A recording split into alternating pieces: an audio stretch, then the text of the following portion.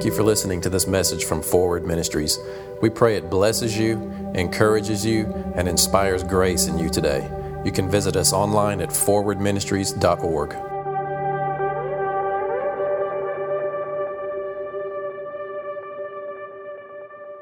Last week we started talking about the book of Ephesians, and we kind of made it through an introduction, kind of made it through the first chapter, and I wanted to remind you of the setting in Ephesians. And going way back, like ancient history, the city of Ephesus was believed to have been established by magical Amazonian women. Put that picture back up there. I think we jumped the gun a little bit last week, but it's interesting that you look today at the idea of Wonder Woman, and you think, how did they come up with that stuff? See, we don't realize, what is her name? Diana. All right, so the city of Ephesus, in legend, was said to have been established and developed by Amazons, which were women. And just so you know how this filters down into the church, it was a culture, and they had a huge temple down there in Ephesus, the Temple of Diana, and there was all types of ritualistic, perverted things going on down there. And not that Diana is bad, and not that Wonder Woman is bad. I think it's kind of been redeemed for our modern day, but just so that you understand the backstory here and how this stuff gets filtered into our modern society, that's believed. You can look it up. Go look it up as far as Amazon establishing Ephesus. So they would have had their goddess Diana that they would go down to the temple priests and do all kind of perverted things with to get power. And it was a society that basically said that women were above men. Now, it's not that men are above women. It's a perversion of a perversion. Because when Paul talks about men and women, he says, submit yourselves one to another. Now, men, you do it this way, and women, you do it this way, but it's a mutual submission. So they tipped the scales back around, and this Diana culture had women basically making men subservient to them. Now, you think about Timothy's church was in Ephesus. Timothy was the pastor of a church in Ephesus. So when Paul writes to Timothy and he's saying you need to deal with these women speaking out in your church, tell them to go talk to their husbands at home, tell them to cover themselves up, he was addressing a Diana culture where women were trying to, dominate men and making men subservient. And there's probably a cultural nuance that we don't really understand that Paul was addressing with Timothy in that type of society back then. So we read the Bible and we apply our modern understanding to it without taking into account context and audience. The audience was a bunch of people who were going down to the Diana temple for sexual perversion to gain power. So, it's interesting. And that's kind of part of my point of what I'm looking at in going through the book of Ephesians is that you have to do some digging. Now, you can't just read the Bible and throw out all cultural context and think that it applies to our modern society. There are some non-negotiables, but there are some when he's dealing with cultural issues, you have to put those in the right place. And it takes time, it takes digging, it takes teaching. That's why we gather and do things like this so that we better understand, right? We better understand the way that it's presented. So anyway, moving on to the rest of Ephesians. Last week we looked at Ephesians. Y'all open your Bibles. You can flip over your iPhones with me if you would. Let's look at back Ephesians, or if you're an Android user, which is perfectly fine. There's nothing wrong with that.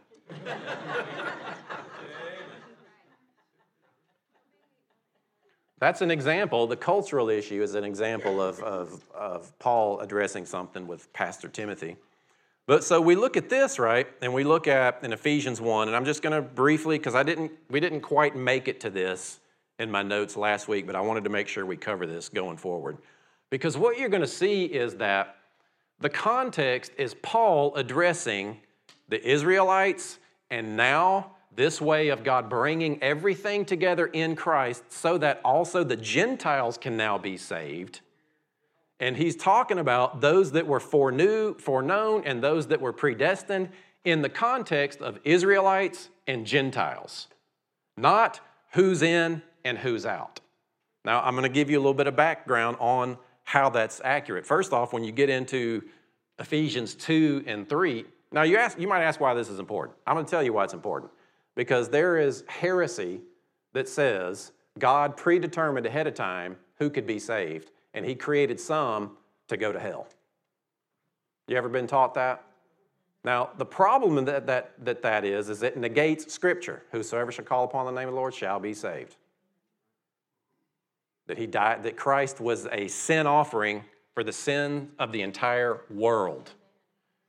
Forgiveness is all-inclusive. Salvation are for those who believe. And even in Ephesians 1, he says, after you believed, then you received the Spirit. It wasn't after God sovereignly decided to save you. It's actually improper context to make this about who's in and who's out instead of Israelites and Gentiles. All right, so in Ephesians 1, now this is a little technical, but I feel it's necessary to cover because some people walk around believing, well, I wonder if I can be saved. It's a very real thing. It's a very real thing because they're told that it's only the elect that are going to be saved. And it's like, okay, let's look at where the term elect came from and chosen. It's always a term for the Israelites. God chose ahead of time to bless the entire world through Abraham, which out of him came the Israelite lineage, and ultimately so that salvation could be for everyone.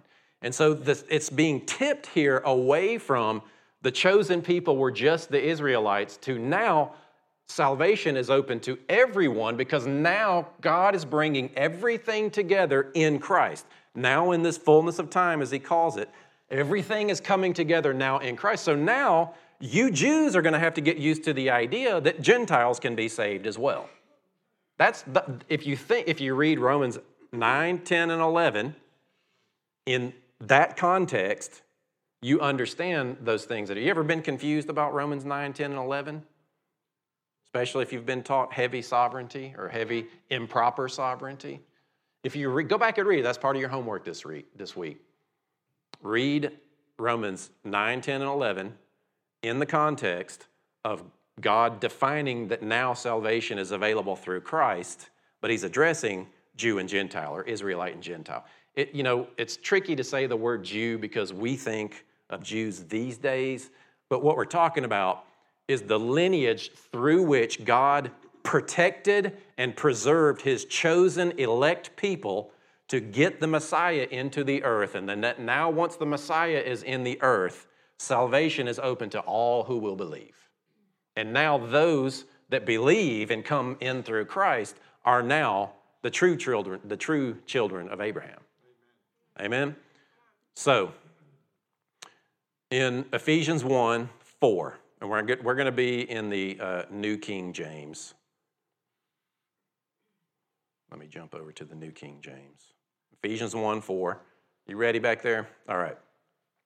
So, just as he chose us in him before the foundation of the world, that we should be holy without blame before him in love, having predestined us to the adoption of sons. All right? The us is where people get confused. Some people say it's only for the elect. It's only for the ones that God said in his foreknowledge would be saved. And the word foreknew is significant here as well. So jump back. So remember that phrase, having predestined us to the adoption of sons. So we're going to deal with who is the us, and let's put this phrase, adoption of sons, in proper context. So when you're dealing with a specific issue like this, and you're going to build a doctrine on it, you got to go deal with the other areas where it's mentioned, specifically predestined, okay? Y'all with me? Y'all just kind of let me Bible geek out here for a minute, but I'm telling you, there are some people that you're just going to change your life. All right, so jump back over to Romans 8. I heard one preacher talking, he said just to make him feel better, he wants to develop an app that when you're scrolling in your Bible, it sounds like pages are turning.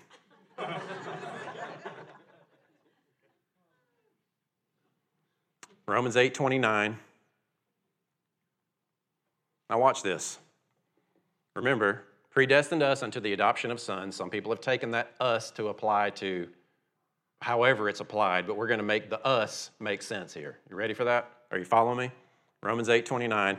For whom he foreknew, he also predestined to be conformed to the image of his Son, that he might be the firstborn among many brethren. Verse 30, moreover, whom he predestined, these he also called. Whom he called, those he justified. Whom he justified, these he also glorified. Now you kind of have to do some fancy exegetical work to get this to say that this only applies to the people that God ahead of time decided who would be saved. In proper context, it actually is this. Watch this. So Romans 8:29, and then jump just the next chapter, Romans 9. We're going to start in verse 1. I tell you the truth, in Christ I'm not lying, my conscience also bearing me witness in the Holy Spirit, that I have great sorrow and continual grief in my heart, for I wish that I myself were accursed from Christ for my brethren, my countrymen, according to the flesh, who are Israelites, to whom pertain the adoption, the glory, the covenants, the giving of the law, the service of God, and the promises. So, to whom pertain the adoption? So, it's taught that those that God foreknew, he predestined to be adopted. And it's put into the ether out there that, let's just say that that's about who God decided he would save. This, in context, is saying that those who he predestined for adoption were the Jews, were the Israelites. Do you see that? All right, so jump forward to Romans 11. Now, it's not saying that the Israelites would be saved. It's almost cultural language talking about how God predestined that through the Jews salvation would come, but now everything's turning in Christ. And the everything turning in Christ is where we're about to go in Ephesians 2 and 3. So look at Romans 11:2. God has not cast away his people, whom he foreknew. Or do you not know that the scripture says of Elijah, how he pleads with God against Israel, saying, they have killed your prophets, so whom he foreknew is a direct reference to the Israelites. This really excites me. Because there are people confused about whether they can be saved or not. There are groups of people that take these types of scriptures and impose a questioning of other people's salvation based on their performance and their behavior. If you've ever been under the religious thumb of a mindset that says, you might not be saved because your behavior is not reflecting what I think a saved person should look like. Maybe you're not even part of the group that can be saved. That's a cow that I just am really excited to slaughter. All right, so having that in the proper context, let's go back over to Ephesians. Y'all with me? Now, some of you that have been taught in those kinds of areas, I realize it's like maybe an entire lifetime of a system been developed in your thinking is not going to necessarily be undone in 5 minutes. But you can clearly see that the application of foreknew is to the Israelites. All right? So then that's what he's doing in Ephesians is he's addressing this mindset that salvation is only of and for the Jews. So he's talking to a group of people to help them understand Christ is the fulfillment of all the law and the prophets coming to the resolution that salvation is now here. And oh, by the way, it's for everybody. And this is what it looks like, and this is what it sounds like. See, a new covenant is being explained. It's being presented. You can almost look at Paul as a Moses-type figure where he's laying out the tenets of this new covenant. This is how this new covenant is formed. This is what upholds this new covenant. This is how you get into this covenant. Moses, for years, did that. He announced that there would be a covenant. He announced the entrance of it with the 10 Commandments. He announced how it would be upheld and their part of it. And he oversaw the fulfillment and the priestly order of that covenant. You almost look at it as Paul's kind of doing the same thing. He's laying out. This is the first time that they've heard about this. It's brand new to look of salvation as by grace, as a righteousness that is not your own, that is given to you. It's a radical concept to be accepted by God based on some other human's effort rather than yours. And it took a lot of undoing to get people to realize it this way. So he had to go back into and address all the cultural nuance of the Israelites being the chosen people to, that was for a purpose, that was a predestined purpose. God foreknew the Israelites for the purpose of bringing Christ into the earth. Then we get to Ephesians 2 because then what he does is he reveals that now salvation is ultimately revealed in Christ. And this is the purpose of bringing everything together in Christ. And he starts talking about the establishment of the church and how the church works together and how God is reflecting himself in the mystery throughout all the ages is that Christ now dwells in you. And what he's doing in you is he's bonding you together with a family that used to be the Israelites based on a covenant, but now it's a family of faith, specifically faith in Christ, specifically faith in that Christ upholds your place in this covenant. That's why over and over and over they would step up and they would say, well, are you saying that we should just throw out the law? No, I'm not saying that. I'm just saying that part is fulfilled. Now we're moving into in Christ. Are you saying that we should continue in sin? He's like, God forbid. Why would, what? What are you talking about? No. I'm talking about the establishment of a new covenant. We're talking about God placing himself in people that believe in Christ and building a church together to reveal his ultimate plan. Not that these protected Israelites throughout generations would get a redeemed physical land, but that God would redeem mankind in Christ. I mean, tell you, it's a big deal. Man, y'all should be throwing chairs about now. I'm not trying to go too deep, but it's like we need to go deep on some of this establishment of the new covenant sometimes to understand not just how to see it from our perspective, but to understand how big of a radical shift it was in their thinking away from what the Israelites, the ones carrying the authentic word of God, representing the one true God, everything changed for them. And for some reason, a whole bunch of the modern church is still thinking like the pre-cross Israelites, us and them. Ephesians 2, starting in verse 1. And I'm just going to read because it is a masterclass of a presentation of the gospel. So this is your other homework assignment. Read Romans 9, 10, and 11 in context of Jew, Gentile, not who's in and who's out, and then memorize Ephesians chapter 2. Ready? Here we go. And you, say me. Me. All right, now we did this a little bit last week. You know, you can do what's called expository teaching, where you go through and you expose every nuance. I really just want to read through this because it deals with every point that Paul just addressed with this whole predestined, those whom he foreknew, the Israelites.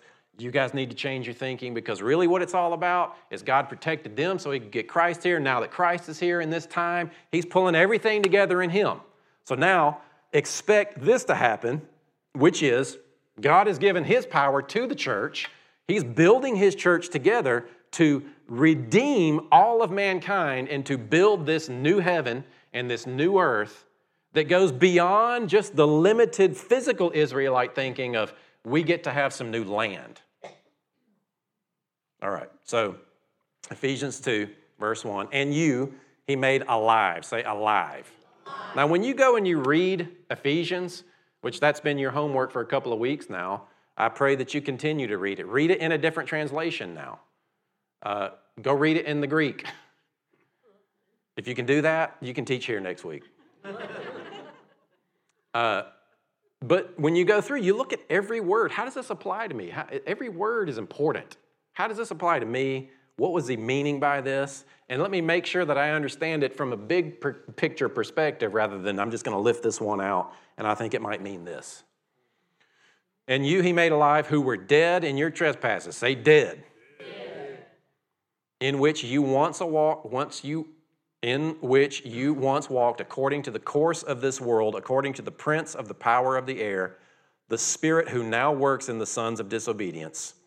Now see, if you're thinking in terms of saved and not saved versus Jew and Gentile, you miss the point of what he's talking about here.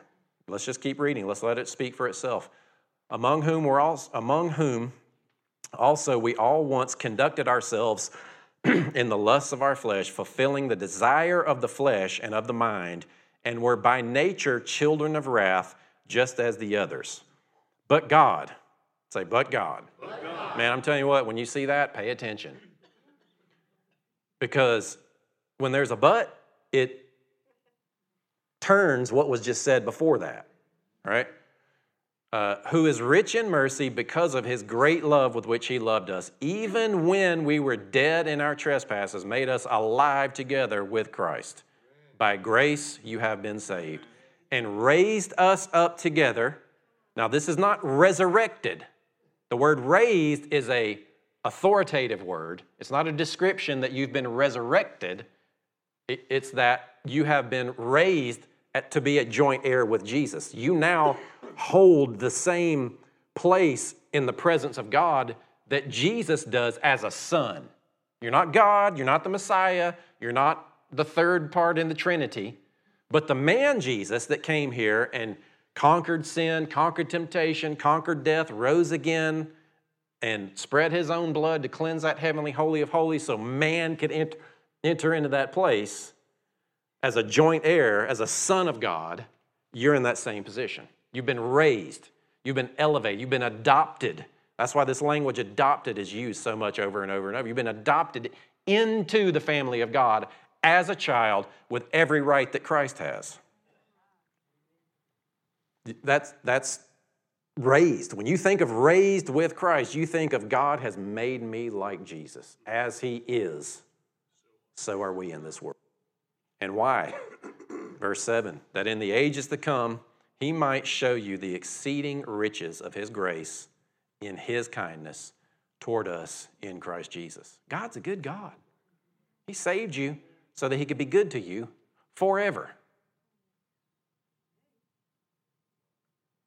For by grace you've been saved through faith, and that not of yourselves, it's the gift of God. Now, understanding of grace. Grace is not just unmerited favor. Grace is not just you're a dirty sinner, but I'm going to treat you like you're not. That's mercy. Grace is you're a dirty sinner, I'm going to change you into my righteousness, and I'm going to continue to empower you to live according to how I have changed you. That's grace. So a work that happened in you, an influence within your heart to change you at your core, to give you a new heart, to cleanse you, to remove your sin from you, to make you righteous where you were dead in your sin. Grace has done, it's an influence of God inwardly within you that has changed you. You are now saved, healed, made whole, restored, rescued, kept safe, prospered as this grace works in you. Some of us need to continue to be saved every day. And I don't mean born again. All right? So, by grace, you've been saved through faith, that not of yourselves. It is the gift of God, not of works, lest anyone should boast. Some people say that believing is a work, and that if you say that you believed, and then the result is that you got saved, that you worked believing. And so some people will say, when God's ready for you to be saved, what he'll do is he'll give you some faith to get saved.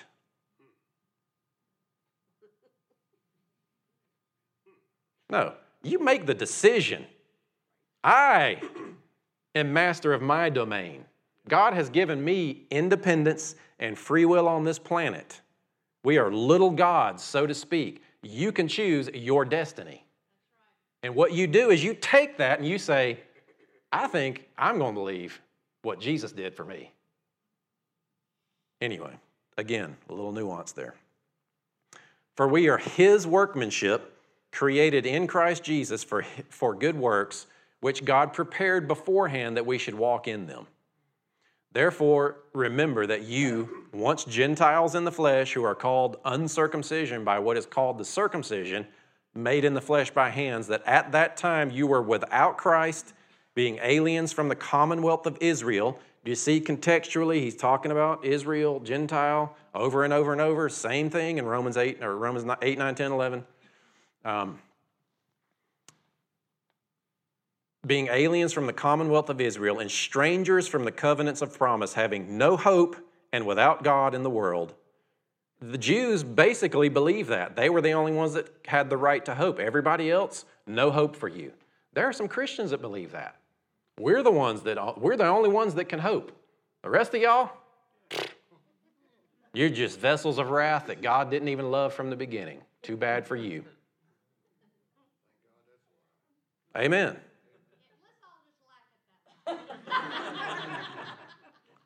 But now in Christ Jesus, you who once were far off have been brought near by the blood of Christ.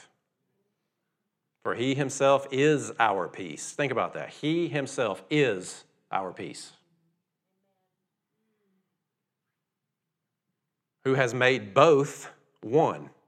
Both what? Israelite, Gentile. And has broken down the middle wall of separation, having abolished in his flesh the enmity, that is, the law of commandments contained in ordinances, so as to create in himself one new man from the two, thus making peace. And that he might reconcile them both to God in one body. Now he's going to start talking about the church. Through the cross, thereby putting to death the enmity. Enmity is like, that's what happens when you mix oil and water. Oil and water are not enemies. They are at enmity. They can't mix. Gentiles could not be saved. Now they can. And he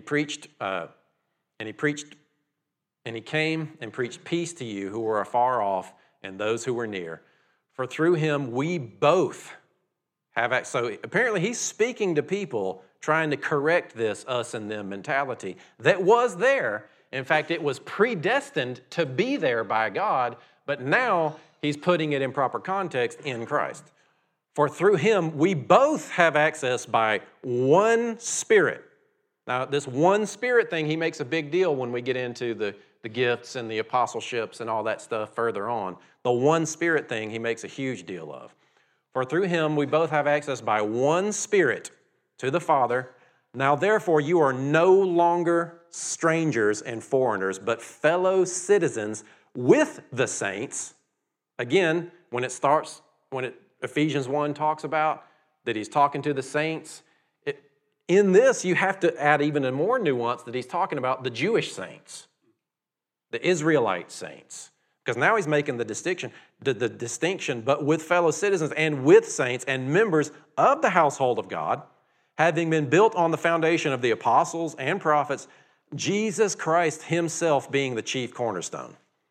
I just see it where Paul's laying this out and he starts addressing their cultural issues and they're like, okay, I'm kind of with you. And then he goes again, boom, I'm going to hit the hammer again, put it all back on Christ. Christ himself. All of that time that you've spent believing the prophets and reading the prophets and keeping the law and honoring the law, Christ is actually the cornerstone, in whom the whole building being fitted together grows in a holy temple in the Lord. You're part of a holy temple, in whom you also are being built together for a dwelling place of God in the Spirit. Man, I wish the church could get a picture of that this is what's happening. That those who have said yes to Christ, regardless of how well they're reflecting that reality, are being built together in God, in Christ, to be a holy temple of the Spirit of the living God. It's incredible what he's doing here. So we're going to go through 3. For this reason, I, Paul, the prisoner of Christ. So when you hear Paul start talking about his hardships and how he learned something out of it, you have to remember this guy was willing to die for his lineage, the Israelites. He so loved that he wanted to go back to them because he had persecuted them so much. He was willing to risk everything to go to these people and bring them the gospel. That's the mindset of Paul when he starts talking about these kinds of things. So you can't lift something that he says about suffering out of it and think that it's God making him go through some kind of suffering for holiness. You have to put it in context of a guy that says, I don't care what happens to me. These people are my people. I am going to them to tell them the gospel. And if I go through, I don't care if I'm shipwrecked. I don't care if they kill me.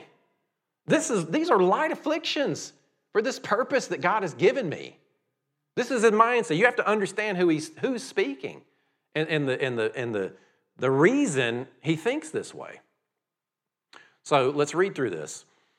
I, Paul, a prisoner of Christ. Here we go. For this reason, I, Paul, the prisoner of Christ Jesus, for you Gentiles. Now, the self-imposed prisoner, I might add. Not, God has decided that I'll be a prisoner for him. I mean, it's like, I'm telling you, I'm locked into this thing. I'm not getting out. He's put himself in there and he's thrown away the key. If indeed you have heard of the dispensation of the grace of God, which was given to you, or to me for you, how that by revelation he made known to me the mystery, as I have briefly written already, by which you, when you read, you may understand my knowledge in the mystery of Christ. Some say that that's Ephesians,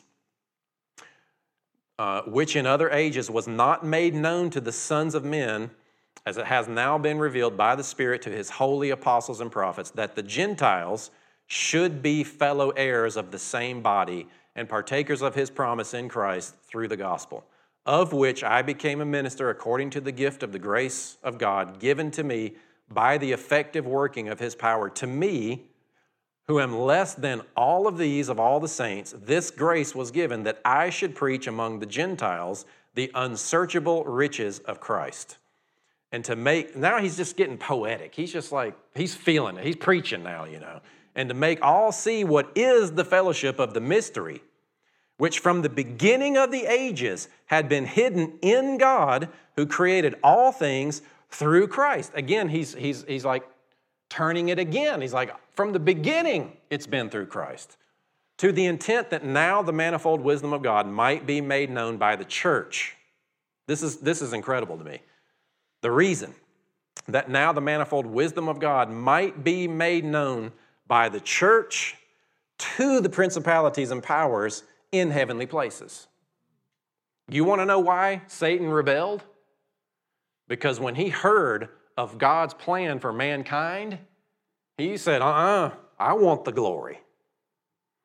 You being built and established as part of the family and church of God on this planet is a signal to the angels and fallen angels and demons and whatever else thing out there exists that this is my family. God working through you is showing to all of creation his plan, and that is to reveal himself and establish himself and bring a family together in Christ.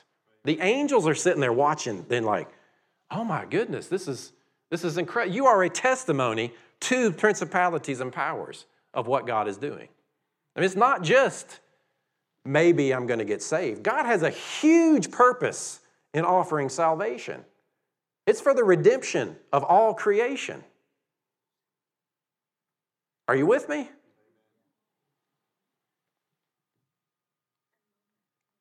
According to the eternal purpose which he accomplished in Christ our Lord, in whom we have boldness and access with confidence through faith in him. Paul is like, there's so much meat that he's writing on this massive context. And then all of a sudden he says, in whom we have boldness and access with confidence through faith in him. There's like a little nuance here. Because all of this is true, in addition to all of this incredible facet of God building this together, you should have boldness. You know, it's like he not only tells you what's happening, what God is doing, this is how you should feel about it too. Therefore, I ask that you do not lose heart at my tribulations for you, which is your glory. For this reason, I bow my knees to the Father of our Lord Jesus Christ, from whom the whole family in heaven and earth is named, that he would grant you according to the riches of his glory. Now he's going to pray for you. And this is my favorite prayer for the church. This is my prayer for me. I've just recorded some meditations, and this is the central part of one of the meditations. I'm calling it the 10-minute grace supercharger.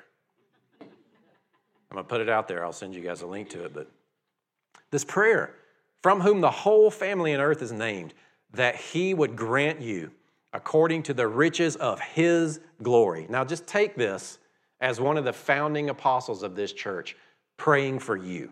This church meaning the body of Christ collectively on this planet, praying for you.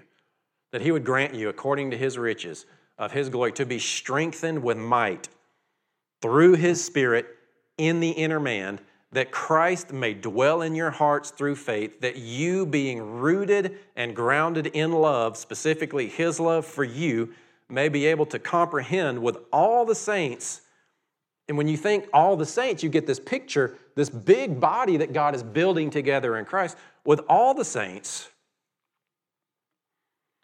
what is the width, length, depth, and height, to know the love of Christ which passes knowledge, that you may be filled with all the fullness of God.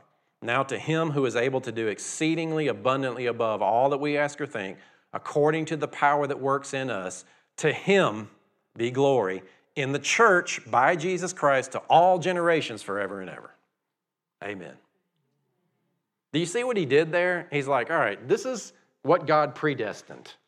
It was the Israelites that he foreknew that salvation would come. Now God is now he's revealing at this time how that salvation is going to work, and that is through Christ. So, you got to get over the mindset, Israelites, that the Gentiles can't be saved because it's for them too. And the reason it's for them is because God is now building a family, one man unified in him for all who would believe, to glorify himself through the body of Christ on this earth, of which all you believers are, and he's building that on this planet. And then he prays that in that, as you find your place in that church, in that body, that you understand and that you experience God's love for you, so that you would come to a place of wholeness, that you would come to a place of actually experiencing and allowing God to build and develop his salvation within you by his grace, so that you're the joint family, the body of Christ on this planet, would be the fulfillment of what God promised from the beginning. I mean, it's a big deal, this church thing we're a part of. You know, we've kind of splintered it out into some walls and a bunch of buildings that down the street from each other. That's not the church. We're the church. Say, I'm the church. Man, my prayer, because it's our love for one another that's going to show the world that we follow God and our unity in him.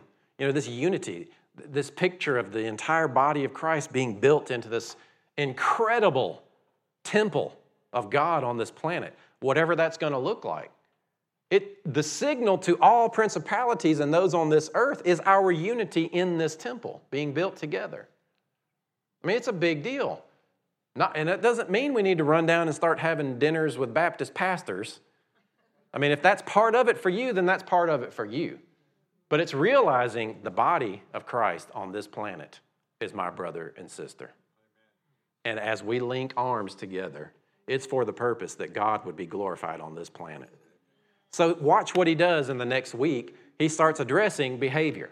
He starts addressing, all right, because all of this is true, the body should look like this. And he does address behaviors and performance and all of that kind of stuff. But he puts it in context first. And he says, now, so then this is what the church is supposed to look like on this planet. And that should be addressed as well. And so we're going to go over that next week. Sound good? What I want to leave you with is just the idea that you're part of something big.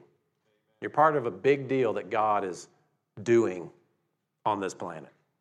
And you can't separate yourself from others, and you can't let yourself feel separated from others because they might explain something differently than you.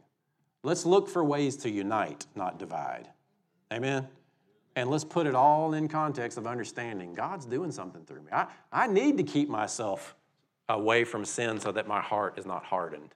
Keep myself out of debt. Keep myself in fellowship. If you go to a church and you say, well, I don't feel connected, can I just say, grow up?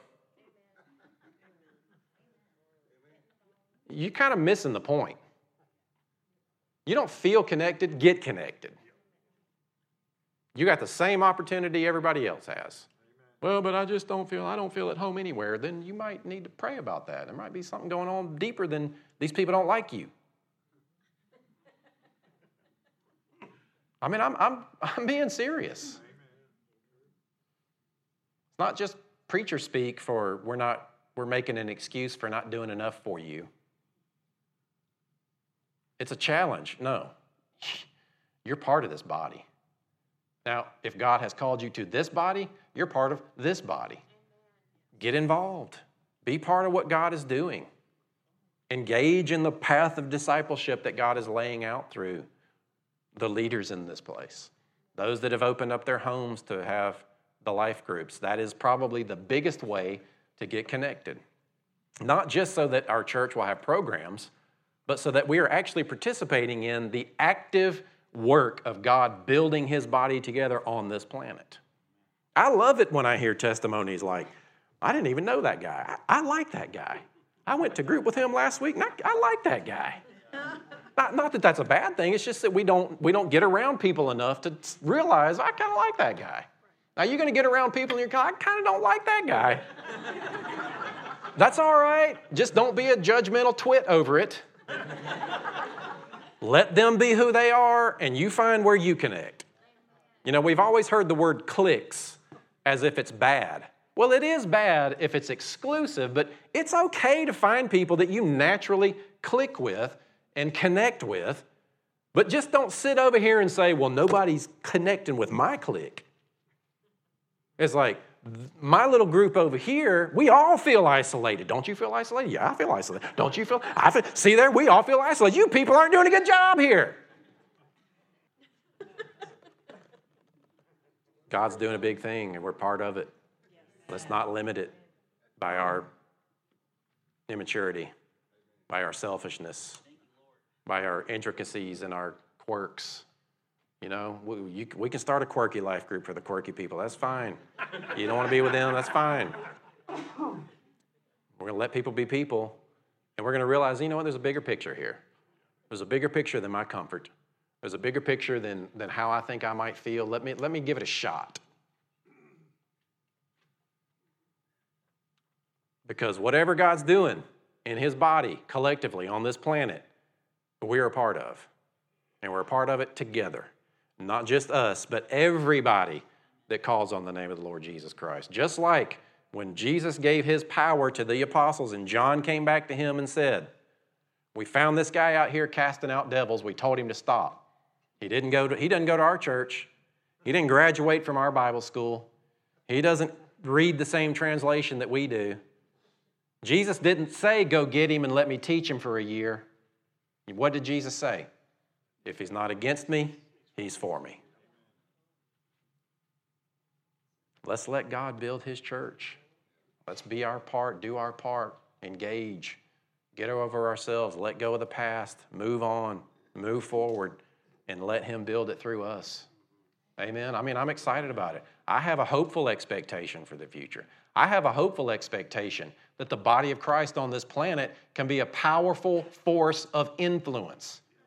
Not to take over government and business and art and this, but to reflect God's character into everything.